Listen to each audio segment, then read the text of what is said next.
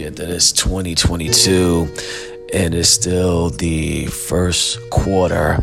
And now we've gotten into February of 2022, and the first month there in January, which is 31 days, we got off to a rocky start, maybe, or we got off to our best start. Either way you look at it, as we get more into the year and as we approach March, ending that first quarter, going into the second quarter in April, we want to make sure that we continue to have an increase in our cash flow.